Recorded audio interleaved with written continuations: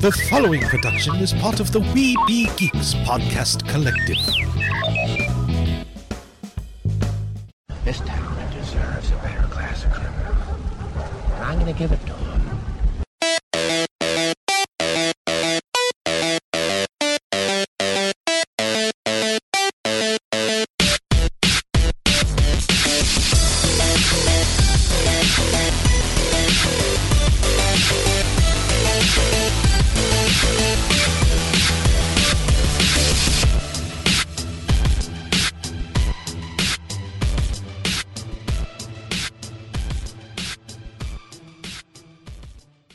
Hello, everyone, and welcome to the New England Society of Geeks podcast. I'm your host, Eric, and this is going to be another edition of the monthly Comicscast, which, of course, means that I have assembled, once again, the League of Substitute Podcasters. And that includes the Cosmic Comic Guru, Dario. What's up, Dario? That's me! Hi, everybody. The world's greatest sidekick, Paul. What's up, Paul? What's up, guys? And last and least, the defender of the Secret Wars, the Beyonder himself, the guest user, John. What's up, John? Hello, all. I think I figured it out now. I'm not a guest user anymore. But it sounds good. Oh, John, you'll always be a guest user to me. So, how is everybody doing? Good. Just Glad to good. hear it. That's nice. One little quick sad note. Today we saw the passing of Bob Barker. I heard. Passed away Right at the before age I of got on this 99. thing. I heard somebody say that in true Price is Right fashion, he passed away at the age of 99, being the closest to 100 without going over. But anyway, condolences to his family, friends, and fans. We're gonna miss you. Although I haven't. I hate to say it, but I thought he had passed away You're already. not the first one to say that. That's what everybody keeps saying. I hate thought to he say already it. died, but yeah. But anyway, let's. I heard, I mean, there seems to be like a lot of celebrities dropping. Yes. I mean, Here's the reason, because we're old and they're older. Yeah, Right. exactly. That's right. but I just saw on my phone like a news break that, is it Bray Wyatt, a wrestler, Huh? Who? What? just passed away? Who? Who passed away? His last name's Wyatt. Wyatt Earp? A long time ago. Yeah. You don't have to worry about that. That was a long time ago. Wyatt. Oh, No. Yeah. The wrestler, right? yeah. Oh man. Is it Bray? That's steroids. I can't remember now. We also. Every wrestler, I hate to say it, but it seems like every wrestler dies from steroid use. I know. Bray We also, speaking of wrestlers, Passed away August 24th. Is it Bray Wyatt? It's Bray Wyatt. Yeah. Yeah, Bray Yes, Wyatt. Yep. We also He's lost. a big guy. We also lost Terry He was Funk. 36. Yeah, Terry Funk passed away. Oh my God, he was very young, this guy. Yeah, he was. Yeah. And actually, since the last time we talked, a really big hit for me personally, we lost Paul Rubens, Pee Wee Herman himself. Yeah. Oh, yeah. He kept his illness a secret.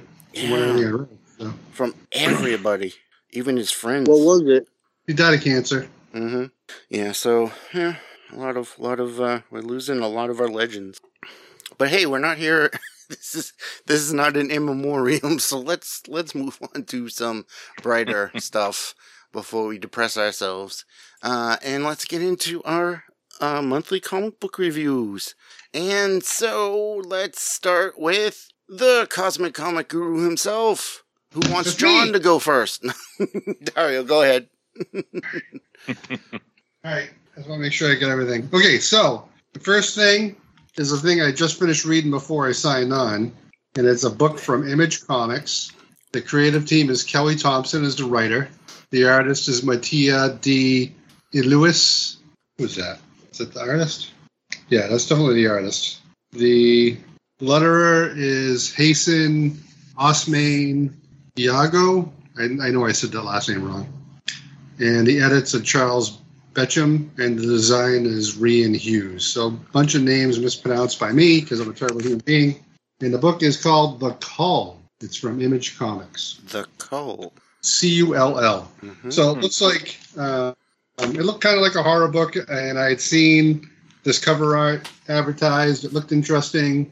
I wasn't entirely sure. I thought I'd give it a shot. So I didn't have a whole lot to buy. I don't know about you guys, but I found my comic buying is going down quite a bit. There's not a lot of new stuff that interests me, but I always try and keep a toe into the independent stuff. So I tend to grab stuff from Image or Boom and that kind of stuff. Until Marvel and DC get their act together. But anyway, so I read this, and the coloring, I mean, I'm not one to talk very much about modern comic book coloring, and I don't know if this comes through very well on the screen that you guys are looking at, but I feel like the coloring in this book is really well done. I mean, it doesn't necessarily feel like computer coloring, but it definitely doesn't feel like old style coloring. I don't know what they did to make it better. I mean, it doesn't hurt that the art is pretty damn amazing. Very realistic. Oh, nice. So it's advertised as a cross between Something is Killing the Children and Goonies. So the inside page, before I get into the story, this is the design work for the logo. I absolutely love this piece. It's just very Man with the Broken Arm style movie poster art kind of a deal. Not broken arm, Man with the Crooked Arm. Anyway, so it starts out following this group of young adults that are probably in their 20s, and they're all sneaking out at like 3:30 in the morning to go meet to do a short film.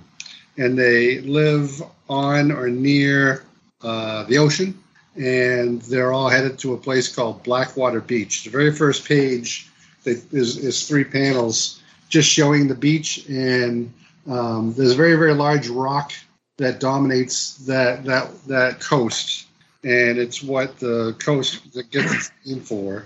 And they go back and forth in this first page saying that some people say it's just named after the rock, other people say that there was an old pirate by the name of Black Jack that lived there, but either way, the rock is what makes this particular area famous.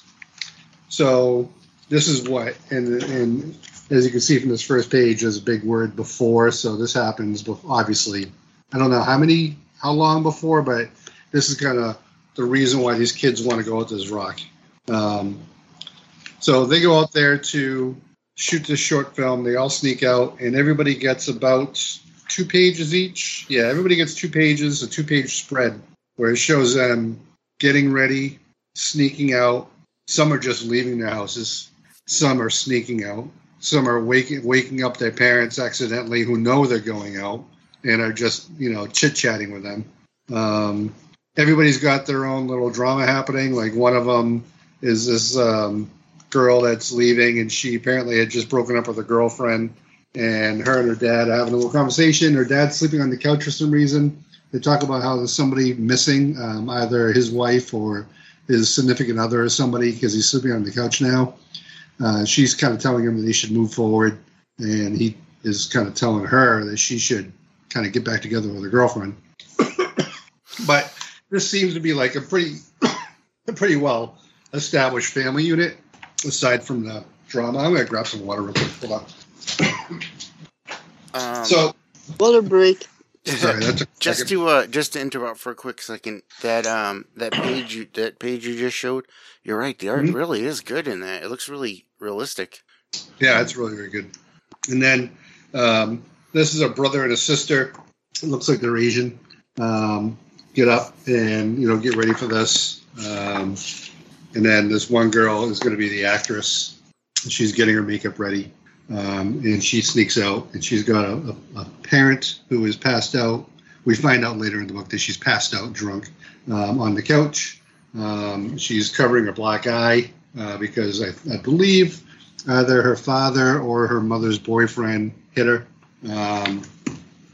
So they all kind of get together, and they start heading towards... Oh, one other thing I should point out is one of these kids, one of them gets 3 pages, and it's the girl with the dark hair, and she's leaving, she's making all these sad-faced flags that she's bringing for some reason, and her mom is asleep. We see that she had a younger brother, and her mom is asleep amongst a pile of missing flyers. So the younger brother has been missing for who knows how long. So they all head to the beach. They keep talking about how they have to go this early in the morning because they have to work with low tide, and they go back and forth. Some of them are like, I wish we could have done this at a different time. Other ones are saying, this is the only time that we could do it. And they're obviously hiding from other people that happen to be up. They do walk past another couple on the beach, and they're like, oh, we don't want anybody to see us. And they head towards the black rock that I showed you earlier, and there's a cave there. And they head into the cave, and there's light inside that cave. And it gets really weird at that point. Like, they're like, why is there light inside this cave? And they go through, and it literally drops them into an alien environment. So very, very, very small, like this big 2-page spread of this alien environment where this word balloon is coming from. This is where they're coming out of. So this is like the other side of the rock. So they're all freaking out. Now, I got some serious kind of H.P. Lovecraft vibes out of that scene because they're staring at this. And it's as simple as an alien landscape, right? Not that that's simple, but it's as simple as an alien landscape. And one of them's like, oh, my God, I feel like I'm losing my mind. And that's kind of what the little I know of H.P. Lovecraft. A lot of this stuff is like alien landscapes and things that the mind can't comprehend, making you go crazy. So a couple of them are freaking out. And then the girl with the short dark hair who had the brother that was missing, one of them turns to her and goes, is this where you think, I don't know what his name is this where you think he went? Jake. Is this where you think Jake is? And she's like, yeah. And she goes in. So that's how this first page, this first issue ends. So very much a slow burn setup. I feel like it's obviously going to be some sort of limited run series. It could be 12 issues. It could be kind of like, it could be something like A Nice House on the Lake, where that was 12 issues going on 24 issues now, where they extended it because it did so well. But I enjoyed that book. Didn't necessarily love how slow it was, but I feel like it has the potential to really stand out in the collected format. So we'll see what happens. The cost for this particular book is also a reasonable $3.99. Wow, nice. Definite savings. Over the nowadays $9 books I'm seeing. Really. Okay, so thumbs up.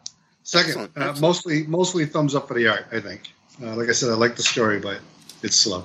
So I think I'm going to bounce to a book from Boom Next, and it is called Alice Never After. Okay, Love this cover. It's very artistic. It's got Alice from Alice in Wonderland. It's got your card soldiers, a giant key in the middle, White Rabbit, Cheshire Cat, and a witch.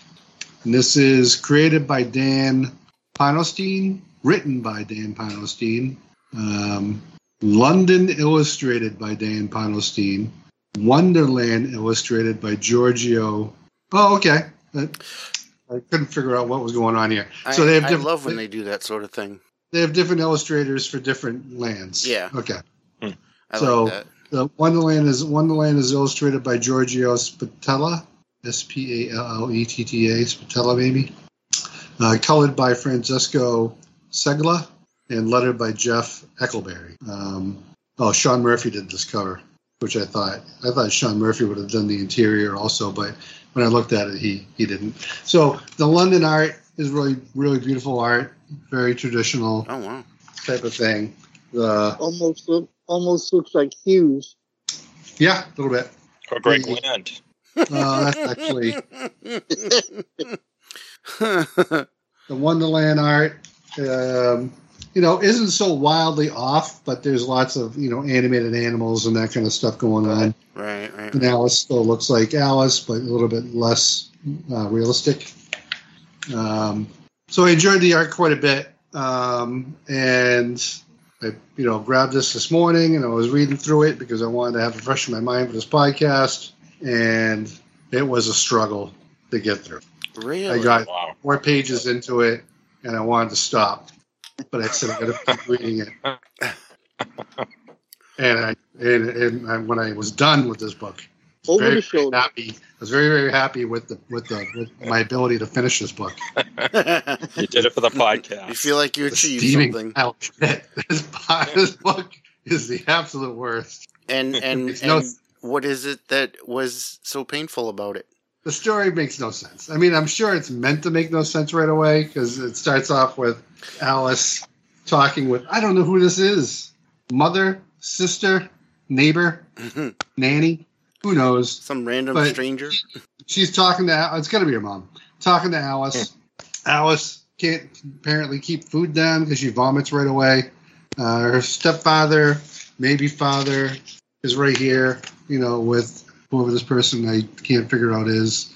And there's a whole page of word balloons where they're just talking nonsense, literally. And then we jump to Wonderland, and Wonderland is just nonsense talk anyway because they're just all from Wonderland. Right.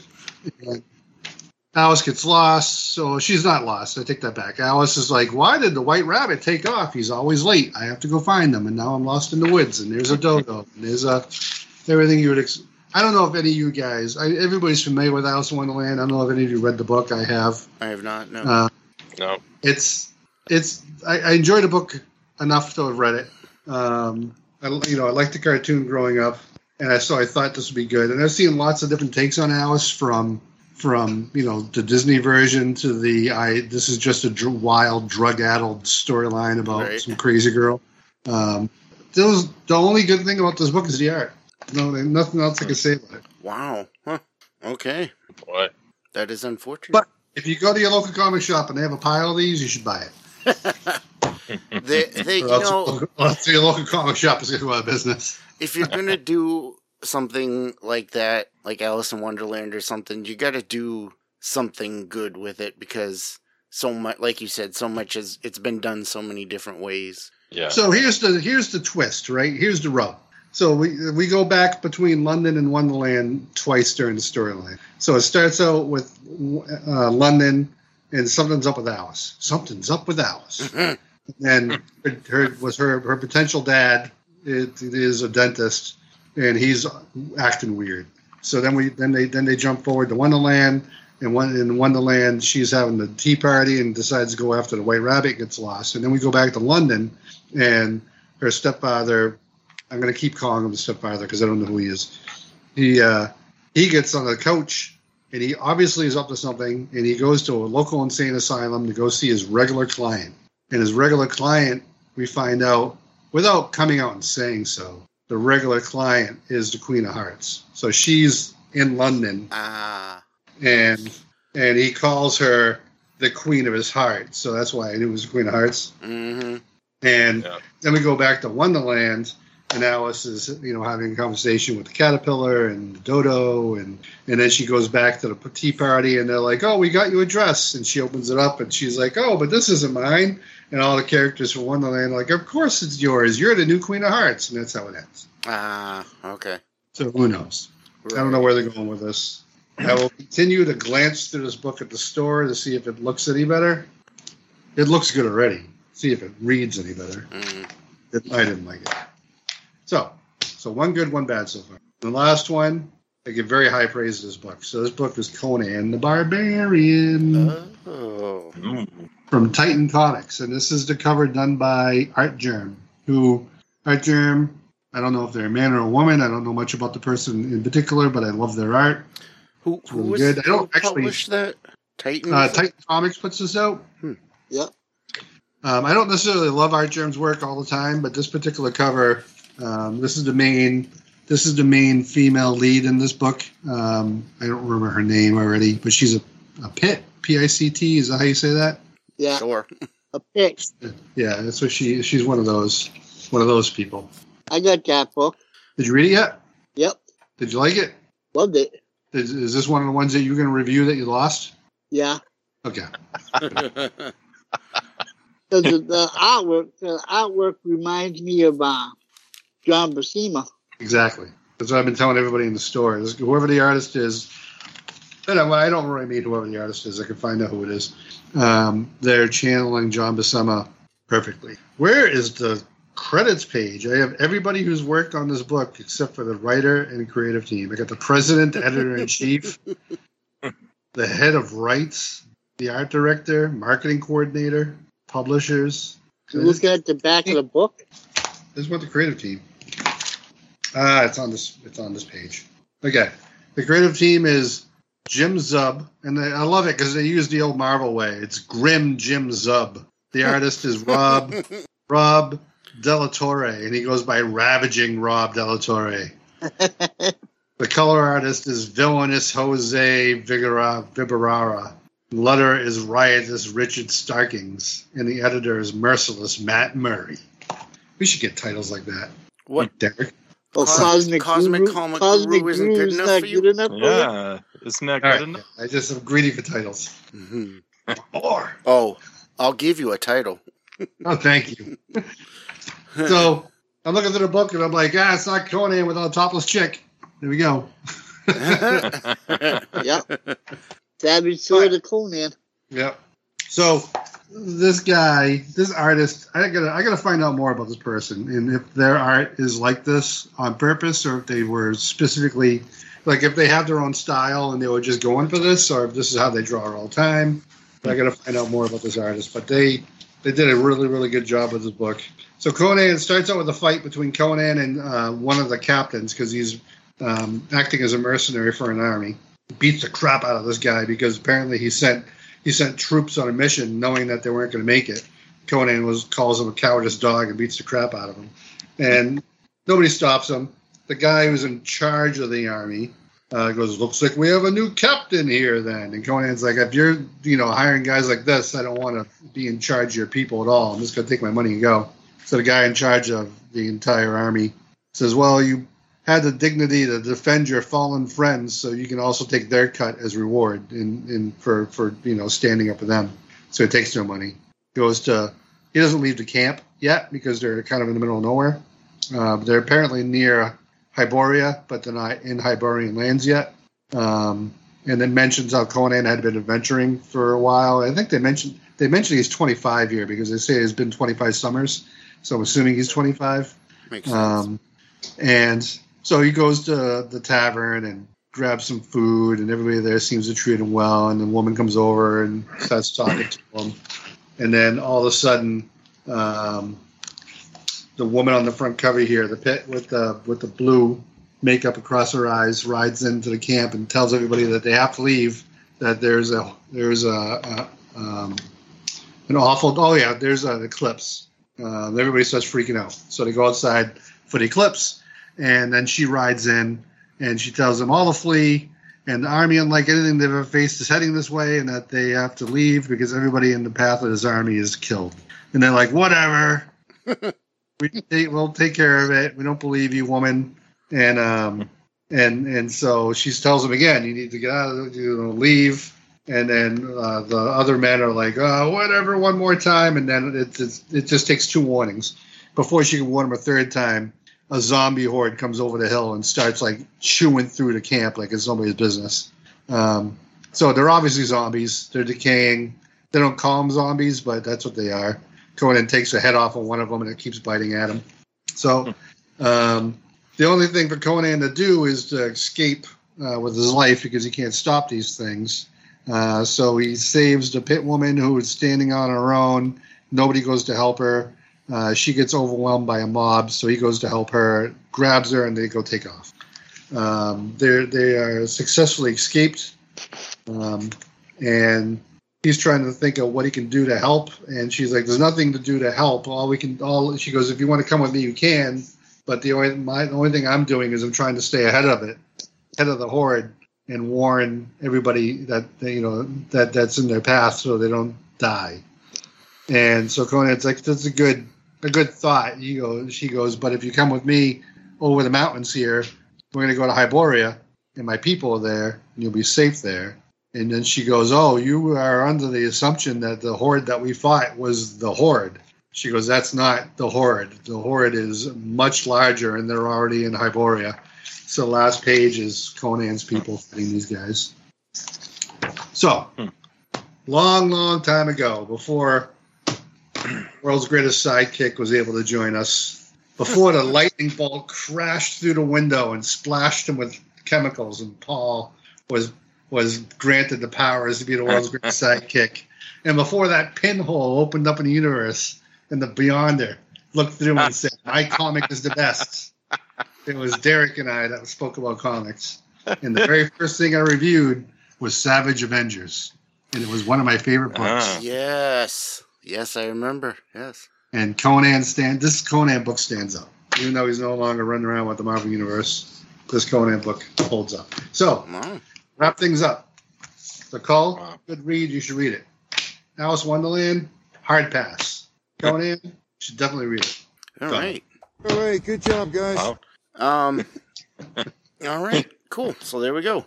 So that's it for our reviews. No, just so let's move on to, if we go in order of age, from oldest to youngest. That means Paul would have been first. He's older than me. Yeah, that's true. So older than Dirt, that would have been Paul. So we'll go with Paul next. What do you got, Paul? So you already. Well, Dario did all my work for me for Conan. Yeah. So loved it. Thank you. Do you have anything else, recommended. or No. you don't have anything else? Nothing else you wanted to review? How about that? How's that issue of Donald Duck that you read? It didn't end like I thought it would. Yeah. He didn't put pants on? Disappointing. Nope. All right, then. Nothing from the world's greatest sidekick. What a shocker. Okay. Whoa. I'm with you. Captain Editor. How many months had it been? I don't know. Since what? Yeah. 1 month since He the last did time. like 1 month. But before that, it was like 6 months before he took the book. He's done like 3 months in a row now. We like bringing up the old days. Hail Hydra. Hail Hydra. All right, so. Oh, wait, I do have something. Oh, is it the funny pages? Is it the Peanuts? Nope. Is it Garfield? Snoopy. Garfield Strikes Back? You pulling out your latest issue, your latest weekly newspaper? It's the Captain America finale. Oh! How was that piece of trash? Did you read it? It's what? I liked it. What is it? Captain America finale? I have no idea. It came out this week. It's finale number 1. Finale number 1? I got the best cover. This is the best cover. Yeah, Greg Land. So Just for somebody came up to me and was like, "Can I have the Greg Land cover for Captain America?" And literally, I handed it to him. I was just like, it's like, "Take it." Like, what do you mean? You don't like Greg Land? I'm like, well, I'm not going to say I like him. I didn't get to read it yet, but I saw that cover and I had to pick it up. Just for you, buddy. All right. Well, He's the worst. there we go. So that's going to be Dario's off-the-shelf pick when we do our favorite artist, Greg Land. All right, then let's move on. I can pick a lot of the guys I hate the most, and he'd be on the list. We should get a list of the artists you hate the most. Yeah, we'll just all Who start do I reading hate the books least? from them. All right, let's move on to you, John. What do you got for us? All right, I got one book. It's Shazam, Night Terrors, and I picked it up because it's the Jerry Ordway cover. I don't know. I didn't see that cover. I love that cover. Yeah, it's the 1 in 14, so I figured I'd pick it up. I like the cover, and at first I wasn't sure if it was Shazam or Black Adam. Yeah, because they're both in the cover. Have you? Or is that not Black Adam? Well, it's Mary Marvel. Is that Evil Billy or is that Black Adam? It's Shazam, Captain Marvel as a night terror, so he's wearing a black suit. Have you been reading any of the other Night Terror stuff? I haven't. This is the first one I picked up. The only thing I know about it is what Dario said on the last podcast. So I have. The miniseries is basically over. There's a Omega issue coming out that's going to wrap everything up. But I have the whole thing, but I haven't read anything past week 1 yet. Issue 4, the main issue 4 came out this week. Mm-hmm. Omega comes out next week. I think Omega comes out next week. Mm-hmm. Okay. And guess what? They don't wrap things up in the 4th issue. Of course not. Why would they? All right, John, continue. This one is written by Mark Waid. The artist is Roger Cruz. The inker is Wellington Diaz. The colorist is Eric Prianto. And the letterer is Troy Picheri. And the cover artist, the cover artist for this one is, what would I say? Jerry Ordway, right? So it goes in, and basically this book is called Shazam, but it's about Mary Marvel, right? And she's going through, and she falls asleep when she gets to her house, and her brothers and sisters say, I need this, I need that, and she's like, all right, I'm just going to take a nap, and then I'll help you guys out. And basically, she takes a nap, and they're in the middle of a desert, and she takes a nap Shazam, in the middle of a desert? Yeah, she wakes up in the middle of the desert. And so Shazam pops up, but he's in a black costume, and it's almost like Black Adam. That's why I was confused at first. I thought it was Black Adam, but it's really Captain Marvel.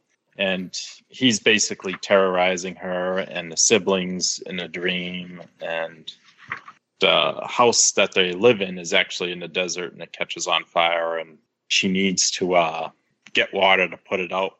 But Shazam doesn't let her put it out. So they get caught in that. And then she wakes up. And then basically the rest of the issue, she's wakes up, goes back to sleep, wakes up, goes back to sleep. So it's kind of like, you really can't tell if it's a dream or not until it starts getting weird during the part of the comic.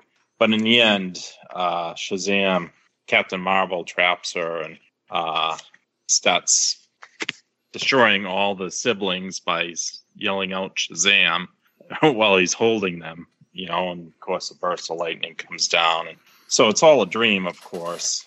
And then it just ends where he says to her in her ear, Shazam. So it's kind of like we wait till next issue. And it says to be continued ?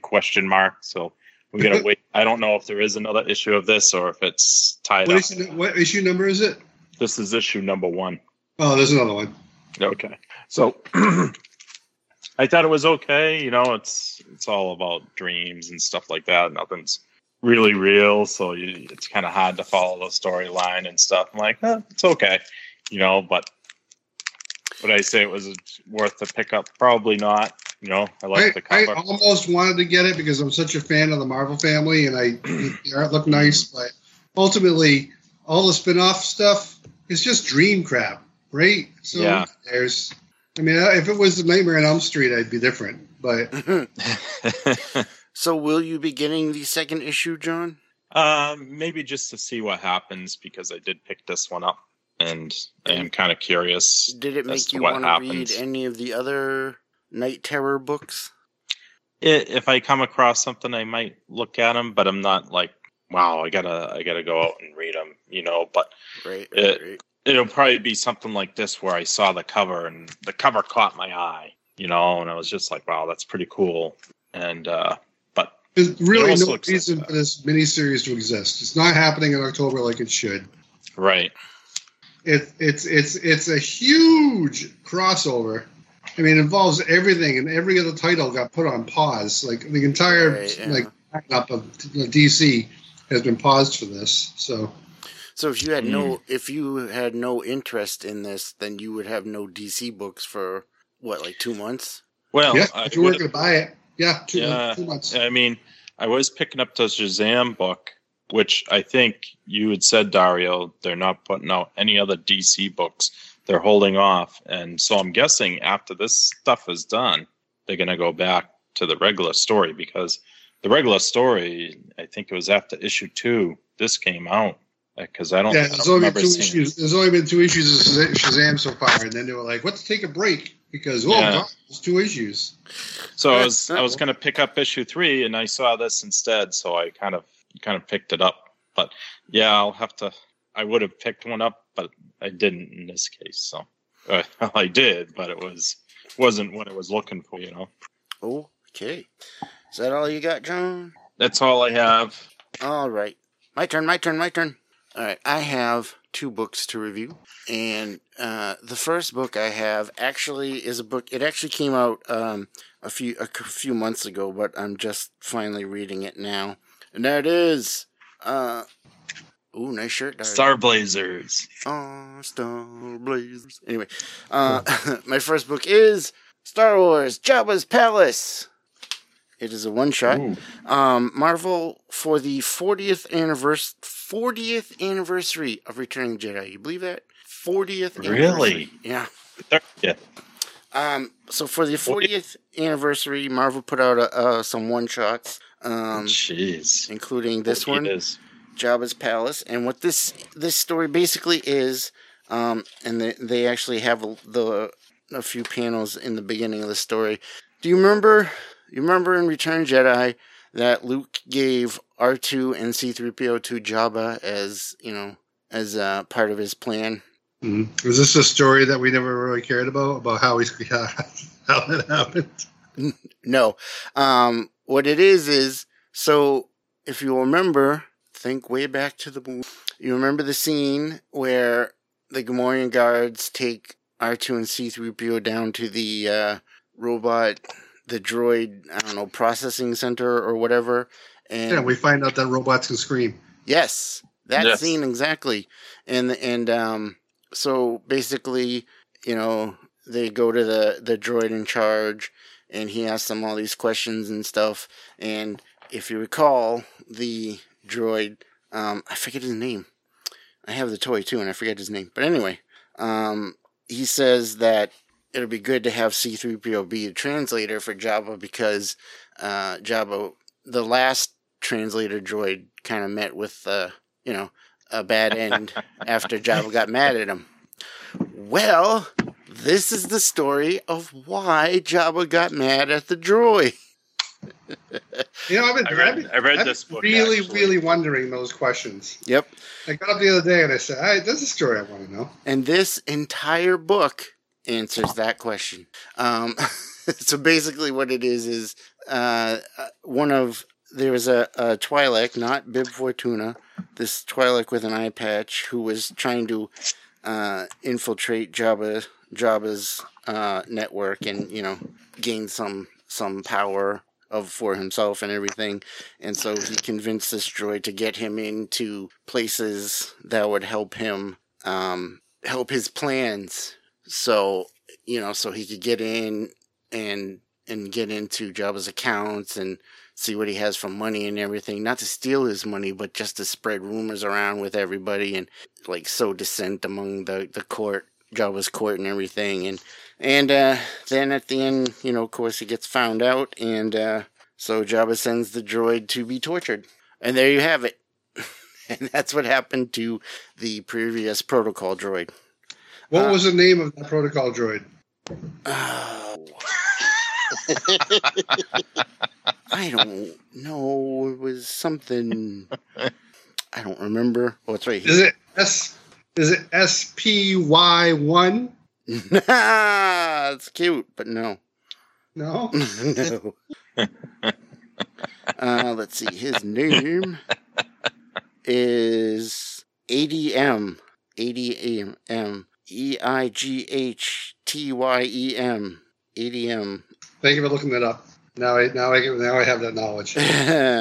He can sleep. He can sleep well tonight. So there you go. Hey, you want to buy some dust sticks? Did I love the story? No, I mean it wasn't bad. It was just whatever. Am I going to throw this over my shoulder? No, because it's a Star Wars book. Listen, there's some Star Wars stories that no one really cares about. Yeah. Someone's going to write a story that's going to focus entirely about that two-headed alien that commentated the pod racers. It's probably going to be like a 4-issue miniseries. Yeah, really. 2 issues for each head. We'll see it in different perspectives from each head. Dario, you may recall that they wrote an entire issue about why C-3PO got a red arm in The Force Awakens. I didn't recognize him because of his red arm. He hadn't told me. It's a good thing you said that, huh? Yes, they did an entire issue on why he got the red arm. And he had it replaced by the end of the first movie. Like, he just didn't give a shit. I know, right? I heard. An issue, I might add, that got continuously delayed until it finally came out. And really, considering what the story was, should have been like a free comic book day book. Yep. But instead, they charged like $5 for it or something. So, yeah. I'm with you. I'm waiting for the 5-parter on the Gonk droid. Oh, God. 12 issues minimum. Which Gonk droid? The one that ran away from it was on the Imperial, it was on the Death Star and ran away from the freaking dog droid. I would. Genius idea. I think we should definitely rate both those stories. All right, so I have one more book to go, and You had more than one? yes, I did. Oh, must have been a good week. And my next book is from Dark Horse Comics, and it is a little book called Barnstormers. Oh, I bought that. It's really thick. Did you read it yet? No, but I have issue 1 and 2. Good, then shut up.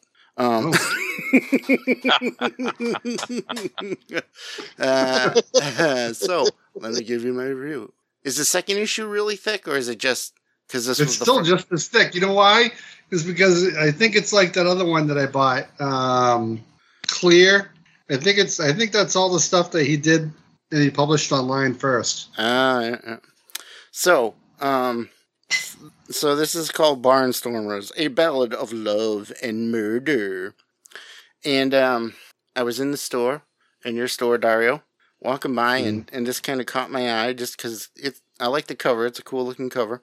So I picked it up and I looked through it, and the artwork is beautiful. I love the artwork.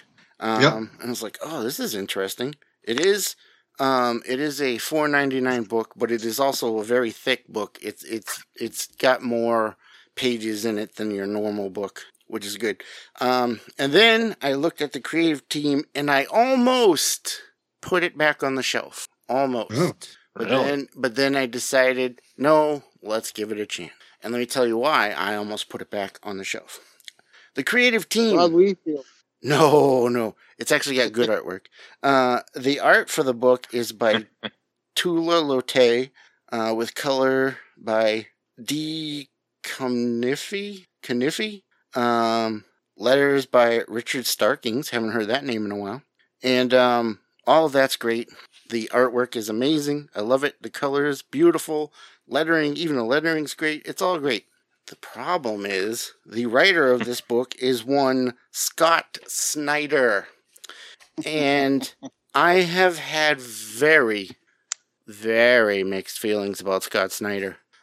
He's done some stuff that I actually liked, but he's also done some stuff that I really, really, really did not like. He did the heavy metal stuff for DC. He did, what else did he do, Dario? He did Batman. He wrote Batman Forever. The Batman. Not called Batman Forever. He wrote Batman for a very long time. His Batman run I didn't really love. Justice League. I think he did, didn't he? Yeah. Which I also didn't. I believe there. No, that wasn't him. Anyway, yeah. So he's done some stuff that I lately haven't really loved. So I was like, I dislike his writing very, very much. Yes. So and I read Clear, thinking it would be good, and I didn't like it. So I mean, I haven't read Barnstorming yet, and I'm hoping I'm going to enjoy it. But I'm going to listen to you. Okay. So, like I said, I almost put the book back when I saw that he wrote it, but then I was like, you know what? It's kind of cool. It's a beautiful book. Let me give it a shot. So basically what it is it takes place in the 1920s, and it's about a pilot who pilots his own biplane. He was in World War I, a pilot in World War I, and now he kind of travels across the country with his plane, as a barnstormer, which they would go around and perform like mini air shows with their planes and do stunts and stuff and try to get paid for doing that. And Atari games. Yeah, I really remember that game. So Combat. it starts out with him. You know, he's kind of not doing great. He's not making a whole lot of money. So he goes to this one town, and he comes across a crowd of people that he thinks are for him, because he had somebody try to gather people to watch him. And he had a woman that was helping him. And then so he goes and he starts doing some stunts for these people. And then something happens and he crashes his plane and finds out that all these people weren't gathered together for him. They were gathered together for a wedding. And so he's like, look, guys, I'm sorry. I didn't mean to crash your wedding. It's all good. Let me just get out of here and you can go on. But instead what they do is the groom punches him, knocks him out, and then they handcuff him in their garage so that the police can come and get him.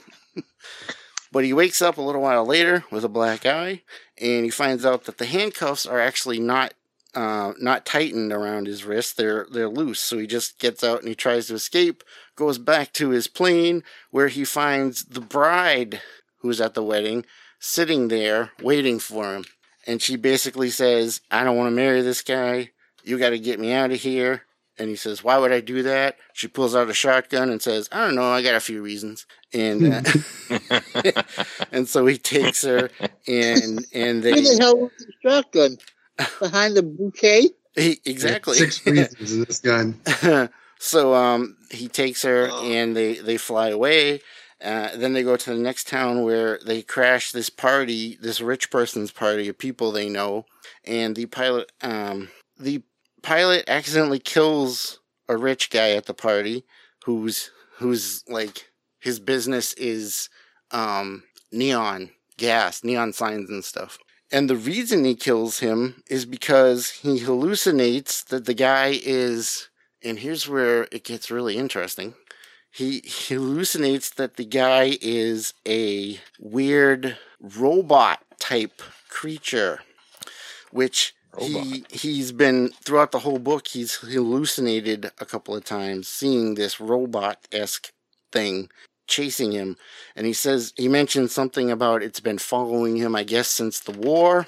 Let me see if I can get a good picture of it. Here we go. Okay, yeah. So, of course, this is audio, but I can show you guys right here. This is what the thing chasing him looks like. That's cool. Yeah. Very steampunk. Yeah, it's very steampunk. So he thought very hellscape steampunk. Yes. So he hallucinates. So the rich guy he was talking to him about neon gas, and he turned on this neon sign, and he saw in the light, he thought the guy was the robot chasing him, so he ended up killing him. And then he and the woman are like, oh no, what are we going to do now? So they decide that they're going to team up and go out and chase their dreams and become some kind of Bonnie and Clyde like team, I guess, but with a plane. I don't know. But anyway, the point is, I actually liked the book. Sounds good. It's a Scott Snyder book that I actually liked. The story was interesting, the characters were interesting, and I'm looking forward to reading more. So he did it. Scott Snyder did it. He did it. So I'm going to have to pick up issue 2 if it's still available. And yeah, I'm actually looking forward to reading more of it. I don't know if it's a miniseries or an ongoing, but I'm going to stick with it. So there you go. So Dario, I definitely recommend it. Good. Like it. Yeah, I hope issue 2 is good. And like I said, it's a $5.99 book, but it is a longer book than normal, so that was good. Comics are not that big anymore. And then even if it is a really like meaty book, a lot of times there's no dialogue. Scott Snyder can write, even if we don't like his writing, he can at least write. Yeah. And definitely the artwork is definitely worth it on this book. It's really good. So there we go. I mean, I bought books in the past where I was a big fan of the Lone Ranger comic that Dynamite put out 100 years ago. Oh yeah. There was no dialogue in that book. It was like 24 pages with 2 pages of dialogue. So. I know, right? And it kind of feels like, I don't know, like, not that you're getting ripped off necessarily, but you feel like you're getting less, even though, I don't know, are you really? I was liking the book, but I just felt like, I don't know. Yeah. You know what Oh, yes, I know exactly what you mean. All right, so that's going to do it for our review. So now it's time for us to move on to our next segment, which is, of course, our off-the-shelf book. And this month, we're starting something different with our off-the-shelf books. We are going to... we thought it would be interesting to pick books from each of our favorite writers and artists and such. And we're going to start with writers, and we're going to start with Dario. So, Dario, tell us about your favorite writer and why you chose this book, and, of course, what this book is. I chose Whatever Happened to the Man of Tomorrow by Alan Moore. This is only a 2-issue story. This was published in Action and in Superman back in 80. I wonder if I can find out the exact date that this was published. I think I'll leave that for my editor in the background to look up. Actually, I did just have it, so... So Alan Moore has been one of my favorite writers since I first encountered his work in Swamp Thing, I believe would have been the first. Did he write Swamp Thing before Watchmen? Another good question. He did? Yeah. So I read Swamp Thing and loved his work, and then from there I pretty much read everything he's done. Honestly, there's a well-known, argument that Alan Moore is one of the people that kind of turned the Silver Age into the Dark Age of comics. And when I say the Dark Age, I mean everything went from being Bop Zhao to, oh my God, that guy's dead. That kind of thing. Grim. From campy to grim. Right. Yeah, basically him and Frank Miller. Yeah. He's part of the core group for sure. And 1 second before you continue. Pardon the interruption. I have some news which I believe you will find most interesting. So this came out in 1986. 86, Issue 23. It began in Superman 423 and ended in Action 583. This is DC's official way to end the original run of Superman. Right. So Superman, Action Comics comes out, very, very popular. Superman gets his own book. Superman's in Action Comics and in Superman from the 40s up.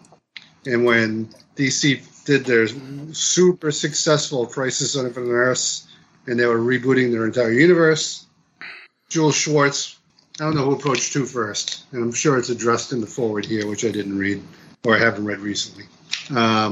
This is a wrap-up for that Silver Age Superman. So basically, Alan Moore is kind of like his love letter to that, and also not as light as that old Superman stuff. So, I mean, I've just loved his writing for a while. Superman's been one of my favorite characters forever. When I was a kid and I read this, a friend of mine read it first, and he said, Dari, you need to read this. He goes, this is like one of the best things I've ever read. And I was like, whatever. I looked at it and saw that George Perez did the art, and I love George Perez. And then I noticed that Kurt Swan did most of the art in the other one, I think in the action issue. I'll find it right now. And I'm a big fan of Kurt Swan.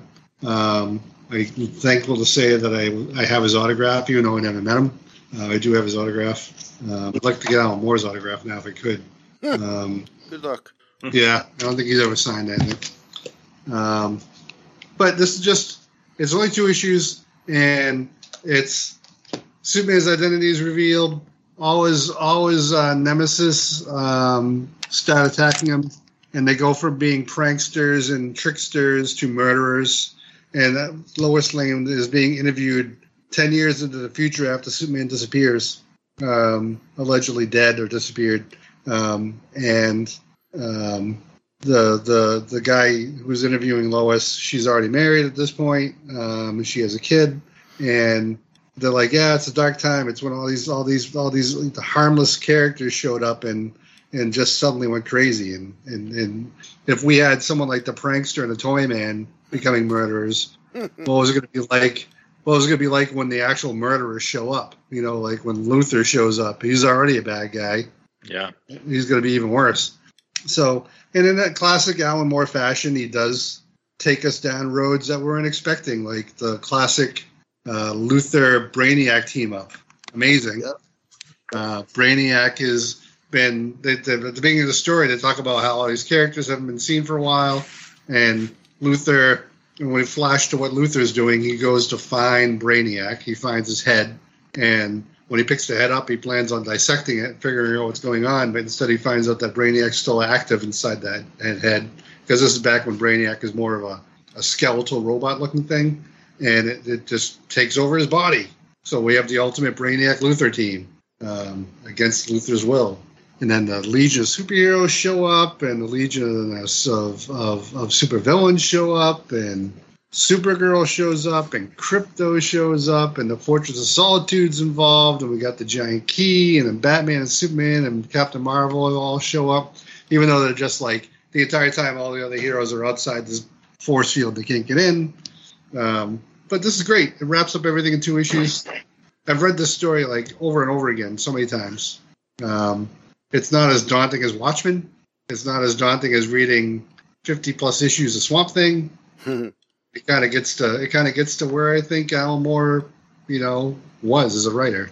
So I love it. I think it's great. What did you guys think? I liked how they showed. What? Go ahead, Paul. What? What's that, Paul? Go ahead. I said I liked how they showed all the villains that looked like what they looked like back in the Silver Age. Yeah.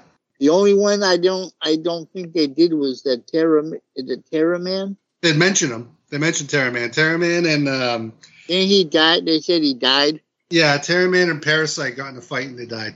So they just kind of very quickly they're like, oh, by the way, Terra Man and Parasite. So if you don't know who Terra Man is, he's a cowboy. He's little on a Pegasus. Yeah. Okay. What about Zardoz is in here too. They show him like real quick for a second. The guy that I don't know what his name is, but there's a character that basically is modeled after Sean Connery from Zardoz. Yeah. But he's like this big in the background. So what do you think, John? my thought on Alan Moore is I've never really read any of his stuff up until like a year ago or so. Mm-hmm. I did some of his Swamp Thing, and I was intrigued by it. And I always thought, oh, geez, I don't even know what he's written in The Watchmen, right? And whenever I see the Watchmen on the counter, I always look at the artwork, and I said, oh, geez, I just can't do it. And maybe someday I'll pick it up.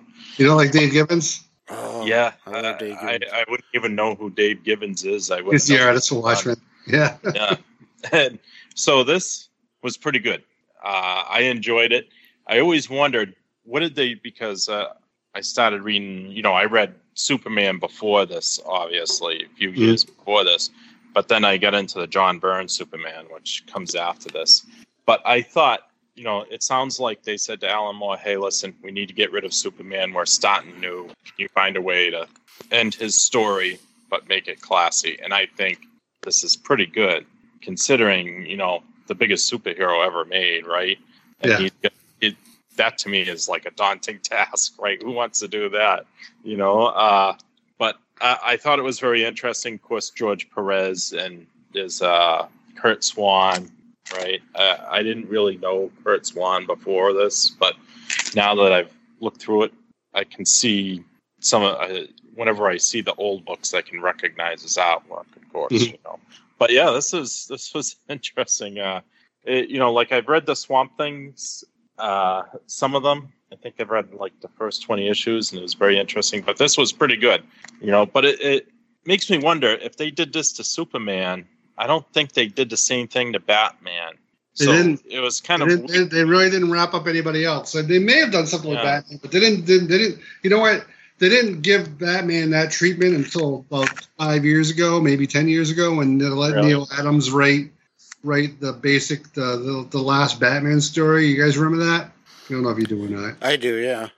Yeah, they were kind of wrapping up Batman at that point too. Okay.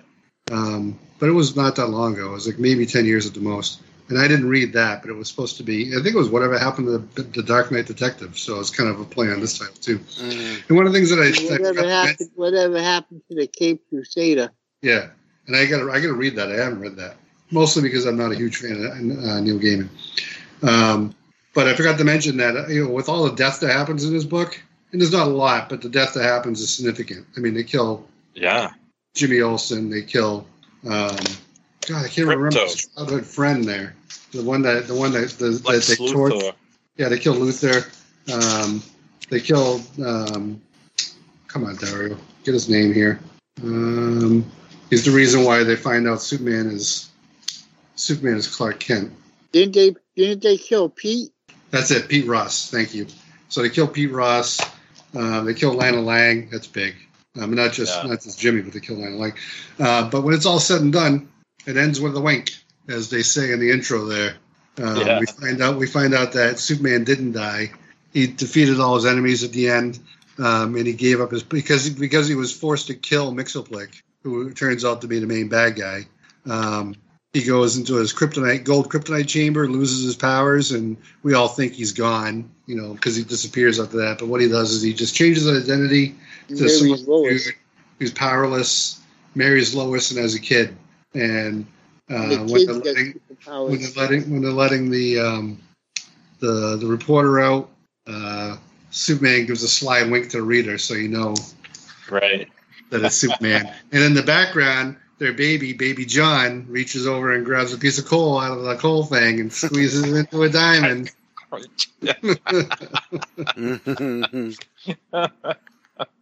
Yeah, that's good stuff. I'm very curious about this picture here. Did Supergirl have a different costume at one time where she wore? Yeah. Okay. No, that's Superwoman. That's Superwoman. Oh, okay. Yeah.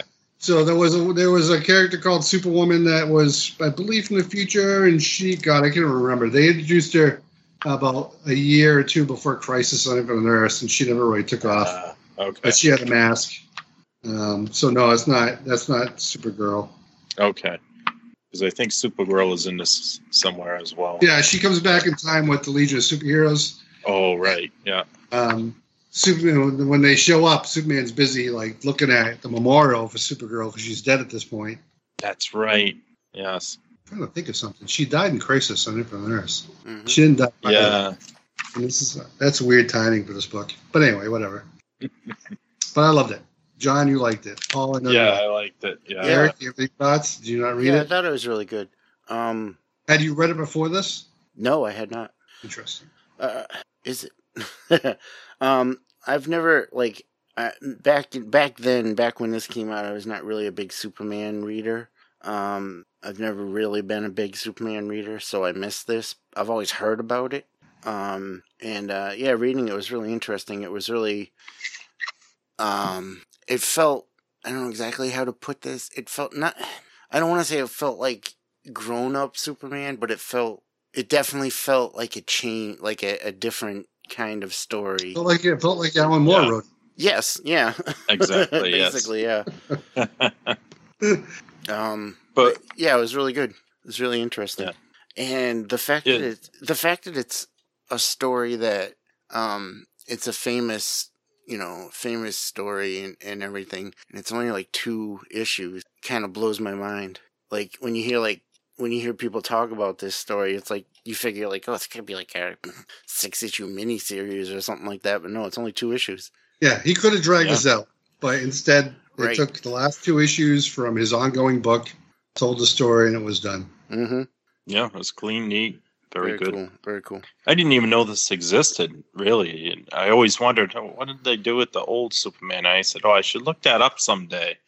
And now I've read it, obviously, but it's kind of strange how I never came across it until now. Does yours have an introduction in it like mine? I know you've got a different printing. You got a soft cover? Yeah, I have. This is the Alan Moore, all of the Alan Moore Supermans. So there's four stories in here. Yeah, so this is the front cover. There is an introduction here. It's got the Swamp Thing. It's got the that was good too. It's got the annual where he fights Mongo in it. Yep. And another storyline I've seen in the cartoons and stuff. The flower, the plant. Oh yeah, Black Death. Yes, the Black Death. That's the one. Yeah, which is interesting. That's it's Mercy of the Black Death. That's the Mongol story. It's such a classic story. Yeah. like, what do you do to defeat Superman? You give him everything you ever wanted. Right. Yeah. Yeah, like I said, I've seen that in the cartoon, so I'm very familiar with that story, but not, it was cool to read the original. All right, so, anything else you want to say about this book? Nope. All right, then. An excellent choice, Dario. Next episode will be my choice, and have I got a choice for you guys? I love Casper. I'm really looking forward to reading it. No, Casper the Friendly Ghost. Actually, we talked Oh, about... I'm sorry, Richie Rich. Richie Rich. I was going to leave it for a surprise for you, Dario, but I think I'll just let you know right now. Paul, John, and I were talking about earlier today when we were playing D&D. There's a little book called Warriors of Plasm by an unknown writer named Jim Shooter, and I think that's... No, just kidding. I hope to God that's your choice. I would love to read that book again because I'm sure it's the trashiest trash in the entire world. No. The lowest of the low. It is not going to be that one.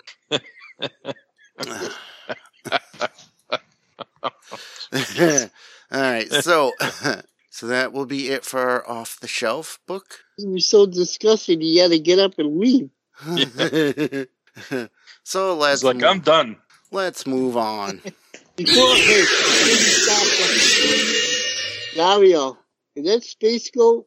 Is that space? Yeah, Star Blazers. Yeah, we already... When you stepped away, I showed these guys. I bought this T-shirt online. Today's my first day wearing it. I love Starbleed. All right, so Cool show. Now our final segment. We're going to talk about a couple of different things, a couple of news stories and things. First thing, I don't know if we mentioned this on a previous episode, but there are plans in the works for a movie based on the character Nightwing.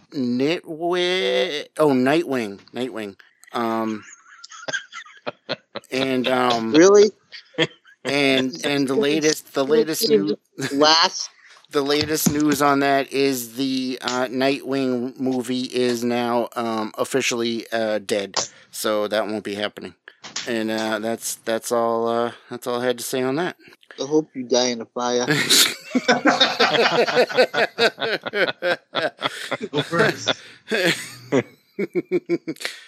Wow. And I hope you go last. That way you see all your little Transformers just melting. And now just a quick little thing. I thought this would be kind of interesting to talk about really briefly. I have an article here. It is the 50 strongest characters in DC. And we'll just go over them real quick and you can give me your thoughts on them. Here we go. Number 50, Superboy, John Kent. I agree. Yeah. You like that one? Yep. All right. 49, Hourman. Would you say Owlman? Hourman. No. Wait, is this saying that he's more powerful than John Kent? That is what they're saying, yes. Nope, don't agree. Don't agree. Wait a minute. Which Hourman? The android or the human?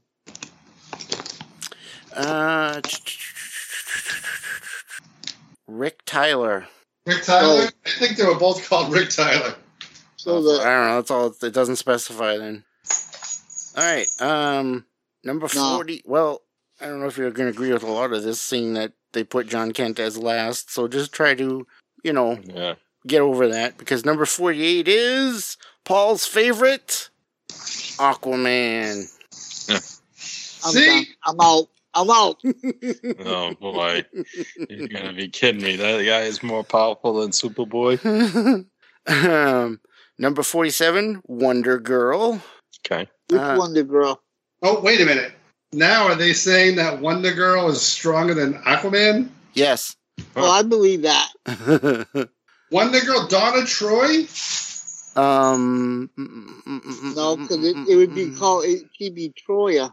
Cassie Sandsmark? It's the blonde one. That's different. Cassie Sandsmark is the power given to her by the gods, so yeah. She is less powerful than Donna Troy. Next up, Yes. 46, a character I'm not familiar with. Loose Cannon. Loose Cannon. I think he was one of the guys that created it about 3-4 years ago. I think he's like a blue version of the Hulk. That is what he looks like, yes. But it says he was... That was DC. He was introduced in the 90s. Just a blue Hulk. Actually, he kind of looks like a blue Sabretooth in this picture, but let me see if I can show you. I don't know if you can see that. It looks like there's too much of a glare, but... Yeah, I don't know who that is. Yeah. All right, moving on. 45, Atom Smasher. He's strong. Is he stronger than Aquaman? No. Yes. You don't Atom think so? Smasher? Than Aquaman? Everybody's stronger than Aquaman. Oh my god, Aquaman's so fucking strong. The only thing strong about Aquaman is his breath. It's Fish Yoda. 44, Captain Marvel Jr. Okay, I give it. He's strong. All right. 43. Every other Marvel family member better be on this list. I don't think there's all any be others. on No, there. I don't think so. They don't list anybody else. Number 43, the Con-El Superboy. He's strong. Yep. He's just a freaking clone. He's half Luther. Number 42, Ultra Boy. Yeah. Ultra Boy. Oh, Ultra Boy's one of the Legion of Superheroes. Yes. Yeah. Mhm. Yeah, he's got everybody's power, doesn't he? Paul, what's he got? He's got super strength, super endurance, super speed. He's pretty much Superboy without. Yeah, he wears the red costume Right. with the weird kind of eagle thing on his chest, right? Yeah. Yeah, the green eagle thing. Yeah. It says here he has been proven to have all of Superman's skills, although he can only utilize one at a time. Yeah, that was his weakness. That's right. Yeah. God forbid he has to use his X-ray vision in the air. Number 41, Big Barda. I love Big Barda. Yes. Oh, yeah. He's a new god. Yep. Yep.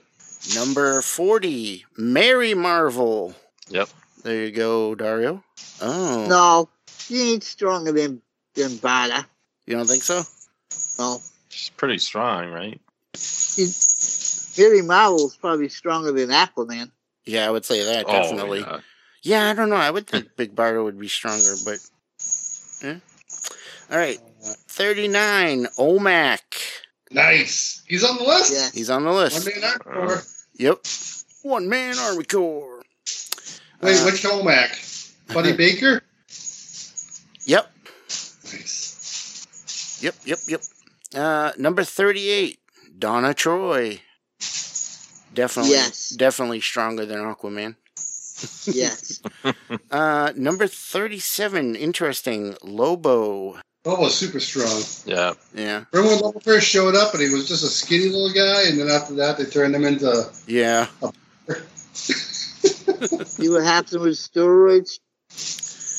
Then remember when they redid him and he was this weird little...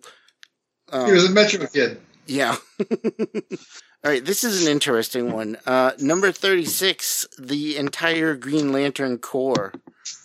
No. The same, the entire Green Lantern Corps. Yes, is stronger than Aquaman, yes. But the whole Corps is only 36. That seems, I don't know, it's weird. Maybe willpower. I guess. And even then, I can challenge that. All right, how about number 35, Reverse Flash? No. You're killing me. You're literally killing me. All right. You're saying that the Reverse Flash is stronger than Aquaman? Yep. I'm going back to this. All right, how about number 34, the Red Death? What the fuck's the Red Death? Oh, that's Evil Flash. So someone's got a hard on for Evil Flash. Keep going. A twisted hybrid of Batman and the Flash. From the Dark Knight's Metal by my favorite, Scott Snyder. Number 33, Supergirl, Kara Zor-El. She's pretty powerful. Yeah. Yes. Yeah. 32, Mon-El. Yes. 31. It's a Kryptonian, even though he's not a Kryptonian. 31 is... Oh, whoa. He's a... Say that again? What? He's not a Kryptonian, right? He's one of those other ones. He's a Daxamite? Yeah. Yeah, he's basically Kryptonian, but he's not. He's a Daxamite. Daxamite. I just couldn't remember what it was until you challenged me. Then I had to dig into my brain. It's Daxamite. Yeah. You're welcome. Hey. Number 31, Wonder Woman. Yeah. Wonder Woman. Ooh, number 30, one of my favorites, Martian Manhunter. Yep. Oh, yeah. No. Number 29, another interesting one. You mean telling me that Martian Manhunter is stronger than Wonder Woman? Yep. No. And Aquaman. Yep. Well, everybody's stronger than Aquaman. How many times they gotta say it? Number 30. Nightwing is stronger than Aquaman. Whoa. Those are some bold words. Whoa. Yeah. Well, not really, because Aquaman has a movie and Nightwing doesn't. Yeah, but okay, the movie wasn't that great. That's true, but there's a second one coming. Number 29 is another weird one. It's the Guardians of the Universe. All of them. Oh, the Owens? The little blue guys? Yeah. Yeah. What's the name of this article again? The 50 most powerful DC characters. So, this isn't strongest. Oh, I'm sorry. The 50 strongest DC Comics characters. Like the physically strongest? I don't know. It doesn't specify. Well, actually, it might in the beginning, but who cares? Who wrote this article? Can we get them on the phone? Yeah, let's get them on the phone. Yeah, sure. Where was I? Oh, yeah, 29, the Guardians of the Galaxy. Number 28, the new god, Orion. Oh, he's powerful. Yes. 27, another one of my favorites, Power Girl. Greatest. Kryptonian. So, yeah. Greatest costume ever. Number 26, Bizarro. So real quick, Bizarro, you know the story behind that costume, right? Huh? You know the story behind that costume, right? Yeah. Yeah. No. What? The Wally Wood story? No. So he gave her the little. Well, first she didn't really have the boob window, right? The cleavage window. Mm-hmm. And then, so before they put that in her costume, she was just wearing a white bodysuit. But Wally Wood thought that nobody was paying attention. He didn't like the editorial staff, and he felt like nobody was paying attention to his work. So every issue he made the breasts bigger and bigger and bigger until finally somebody was like, "Hey, relax, guy." I love that. That's awesome. So that's how that happened. Great story. All right, number 25, character I'm not familiar with, Valor. Oh, What? yeah, he's a strong Valor, that's basically Monel. Yeah, it's Monel, same guy, isn't it? Or is his ancestor? Monel. That was during the Griffin run on Legion. Yeah, I think he's the same guy. Yeah, he's the same guy. Valor was banished to the Phantom Zone, where he's forced to live alone because he was poisoned. Yeah, he had lead poisoning. Oh no, that's not right. Lead poisoning. Well, maybe he was. Because Monel's weakness is lead. Yeah, because Monel's a Daxamite. So maybe they are different people. Largan. Right. Number 24, Shazam. The Wizard? No, Captain Marvel. Billy Batson, Captain Marvel. Stronger than Aquaman? Yes. Oh, yeah. And Wonder Woman. Not by much. Oh, this is interesting. Number 23. 23 is Superman. What? Which Superman? The Superman. Earth 1 Superman? Earth 2 Superman? The main Superman. Must be Earth 1. The Superman from Maine? Yes, exactly. Just stop. Okay? Right now. Just stop. So, according to this list, there are 22 characters more powerful than Superman. Or stronger than Superman, I should say. Including, at number 22, Damage. Oh, Goodbye. I'm No. not familiar with. Damage. Damage was Atom was- Smasher. Ah. Yeah, he was in the Says the military conducted research using dark Infinity. matter on him. Was I it- think he was like the right? Infinity Inc. Yeah. Wait. Infinity Inc. with Ray, Atom Smasher, Obsidian, Jade. Those are all characters from Infinity Inc. I think, going on memory, he was somebody's kid. I think he was the Adams kid. I'm probably wrong. He's definitely a JSA kid. All right, moving on. Number 21, Dr. Fate. Very Dr. good. Fate's pretty powerful. Yes. And he's magic, so he could defeat Superman. Yep. There we go. We're getting into some big guns now. Number 20, Parallax. The formerly known as Hal Jordan. The Demon Parallax or Hal Jordan? Hal Jordan Parallax. Stronger than Eclipse will be on this Superman. list. Is Eclipse on this list? We'll see. I'll tell you who is on this list. Number 19, Sinar. I'm not familiar with Sinar. Sinestro? No, Sinar. Synnar. Who's he from? He is also known as the Demiurge. First appeared during the Holy War, which ravaged planet Ran and ushered it into the Dark Ages. So he's the Thanagarian bad guy? All right. I guess, huh? Yeah. I think I know who it is. I think he's a powerful demon dude that I think back in the 90s they kind of used him to bring back Hawkman. Oh, yes. Was that during the Therian something war? The Rand Thanagar War was before that. The Thanagarian Pumpkin War? Is that what you said? Yeah, Thanagarian War. He's connected to Hawkman. He can access Hawkman's memories. And his fate was interwoven with Hawkman. He was a mate. He used to be God's architect, and he battled God's troops, nearly single-handedly defeating them all. So there we go. He has evolved into an evil cosmic dictator. Okay. Number 18. We're definitely getting into some weird stuff here. The Great Evil Beast. Great Evil Beast. Yeah, I just heard him. The Great Evil Beast is a cosmic monster that many perceive to be a demon that first appears in the Swamp Thing comics page. So his name is Newman. Yeah.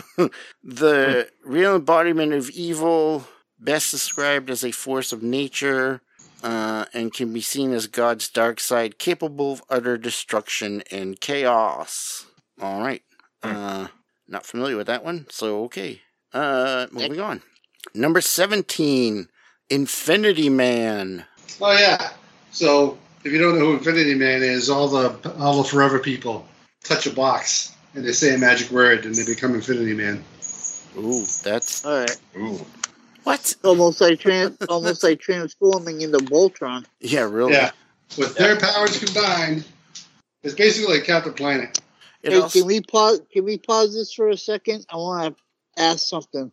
Yeah. You know who I wanted to see in Man of Tomorrow that they didn't mention was the cause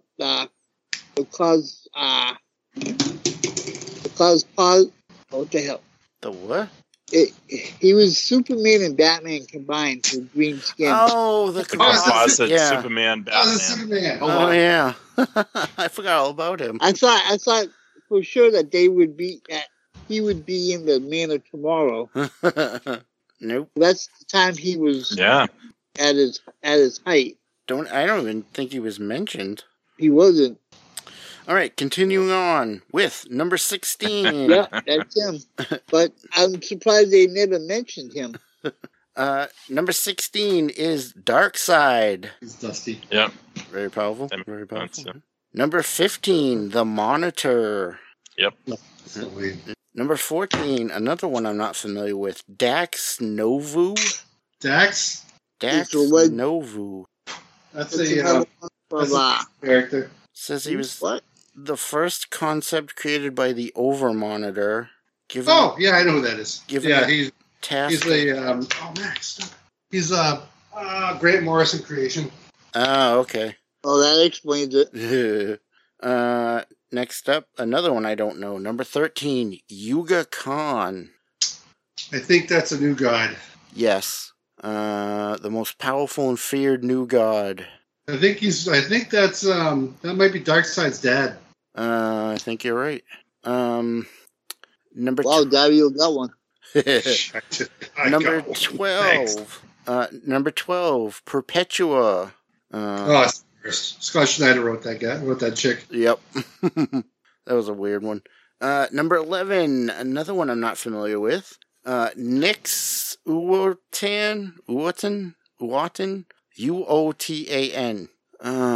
Oh, I know that name. That is a wizard from Legion of Superheroes. Oh, yes. Really? The only wizard I know is Mordor. Mordu. Oh, I'm confusing it with the other guy. Is it begin with W or U? U. So 2 U's together is a W. Thanks, Paul. You're welcome. Hail Hydra!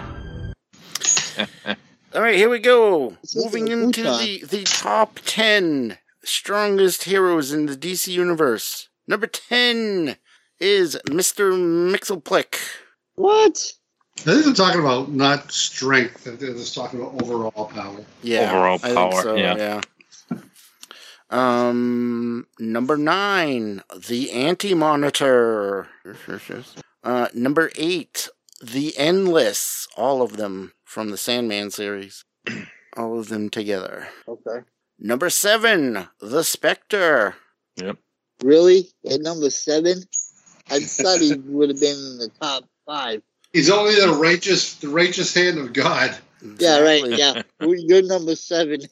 Number 6, the Decreator. Cosmic being that was born during the first moments of creation as a shadow of God. And in the pictures, there's 2 things they show of him, and he's only a giant eye in the sky. Yeah. Here's another Grant Morrison creation.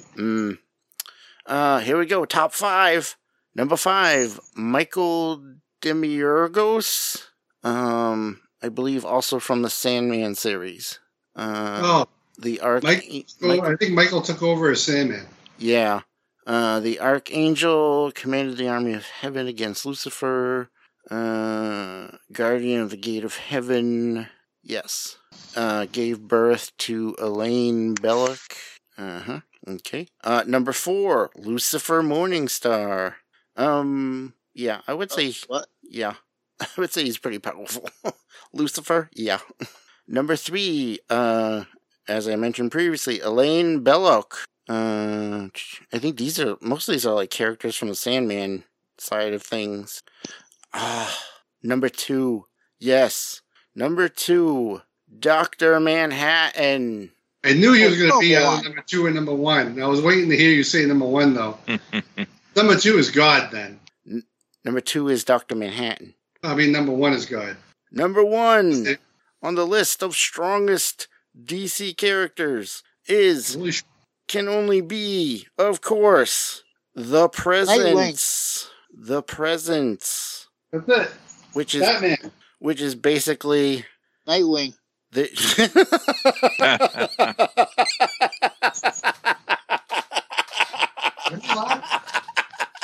so funny. He said Nightwing. Basically, the Presence is, of course, their version of God. And to answer your previous question, Dario, there is a list of some honorable mentions. Like, where the hell's Phantom Stranger? Including some of the honorable mentions: Eclipso, Krona, Necron, Lords and Agents of Order and Chaos, the Monitors, and who'd you just ask about, Paul? The Phantom Stranger. Superboy Prime. I do not see Monarch.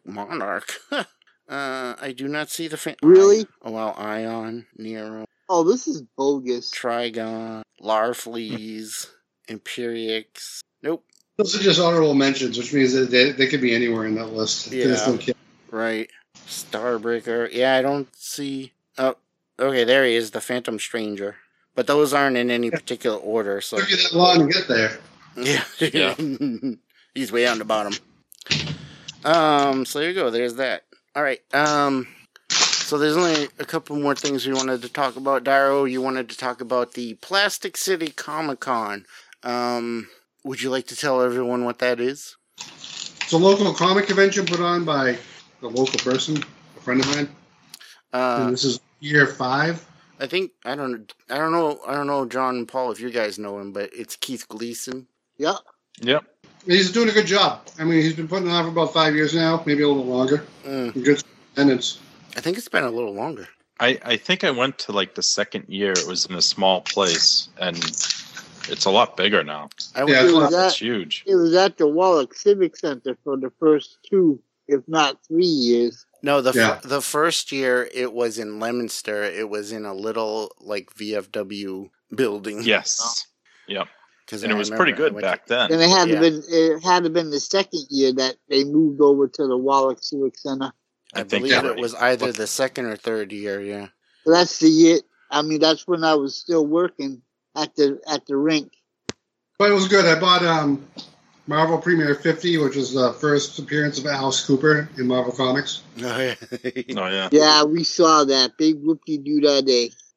I overpaid for it. That's fine. So I got everything. Oh, I didn't pay for it. That's even better. I said I overpaid for it. Oh. That's pretty cool. I retracted. That's really the best thing I bought. It was fun. Did you see anybody cool there? I did not. Well, you were there, Dario, so you must... Well, we probably didn't see any mirrors. Oh, there you go. But yeah, so that's fun. It's a local... I keep meaning to go every year, and I don't know, stuff happens. But anyway, it's a nice fun. You should. It's a fun little local convention that Keith puts on every year. He puts a lot of work into it, and yeah, it's worth checking out. All right, cool. And finally, we wanted to talk about the first 2 episodes have been released of the Star Wars Ahsoka series. And what did you guys think? Loved it. You're all wrong. It was the worst thing on TV. They never should. No, I'm just kidding.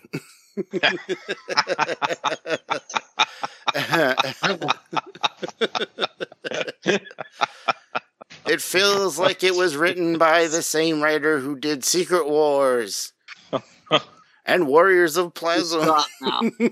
Stop now. I thought it was great. My only complaint, it's not a complaint by me, but a general complaint I've heard people say is that if you didn't watch Clone Wars or Rebels, you have no clue.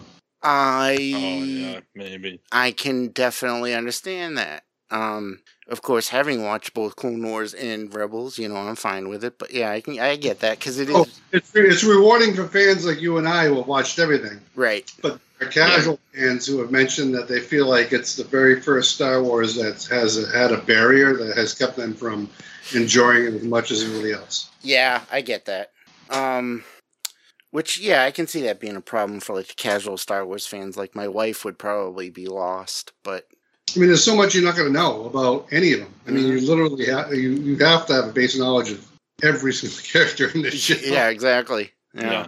But I love. Yeah, I enjoyed it. It was really good. I can't wait to see where they go with it. Yeah, I'm very excited for it. Do you know how many episodes it is? I think it's 8. 8 episodes, yeah. I think. 8, and so far they've released 2, so we still got 6 more episodes. You guys all know that this is going to culminate into a movie, right? Yep. Oh, it is? Yeah. So this is supposed to kind of coincide with Mandalorian that comes out, or whatever the show is going to be called. I don't know if they're going to change the name. And then after that, they're going to go into a movie. Yep. Oh. Yeah. Yeah. So I'm very excited.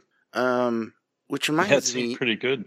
Yeah. Which reminds me also, for those of you who are regular listeners to this podcast, or maybe who are not, Dario and I and my two co-hosts from a little podcast called Wookie Radio have embarked on a little thing we like to call the Star Wars Chronological Rewatch Experiment 2.0, in which we are going to be rewatching all of Star Wars until we die, basically.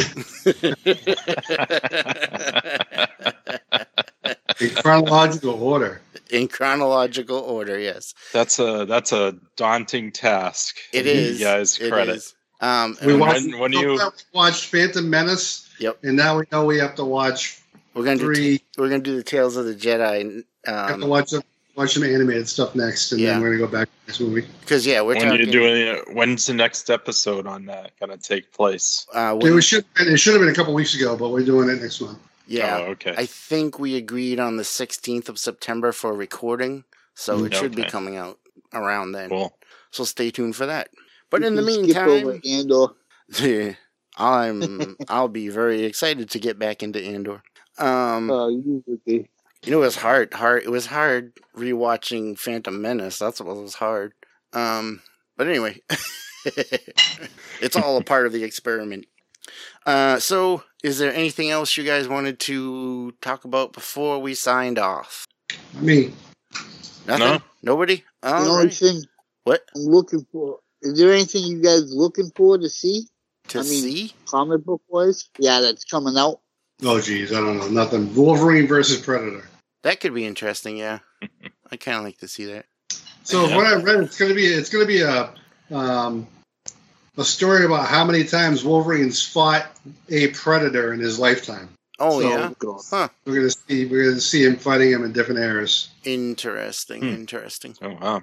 Oh, just like everything else. Yeah. I was looking forward to the Phantom Stranger omnibus Oh, when's that coming out? next week. Oh, wow. Okay. Rama. Rob, what the hell's that? I am looking forward to our next episode of the Monthly Comicscast, when I will be picking the off-the-shelf, and boy, am I going to have something good for you guys. I hope. I mean, you don't know yet.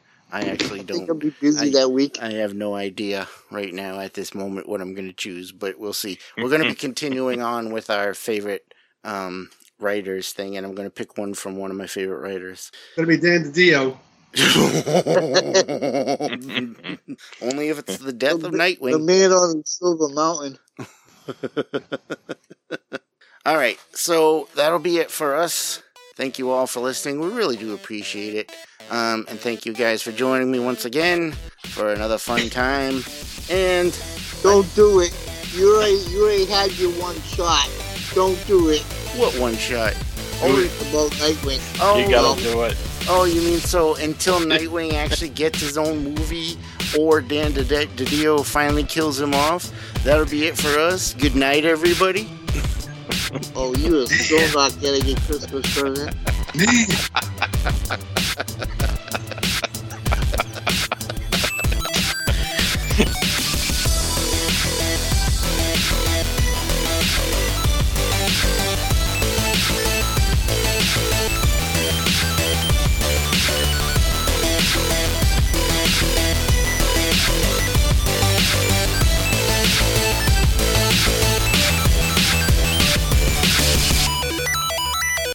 All right, hey.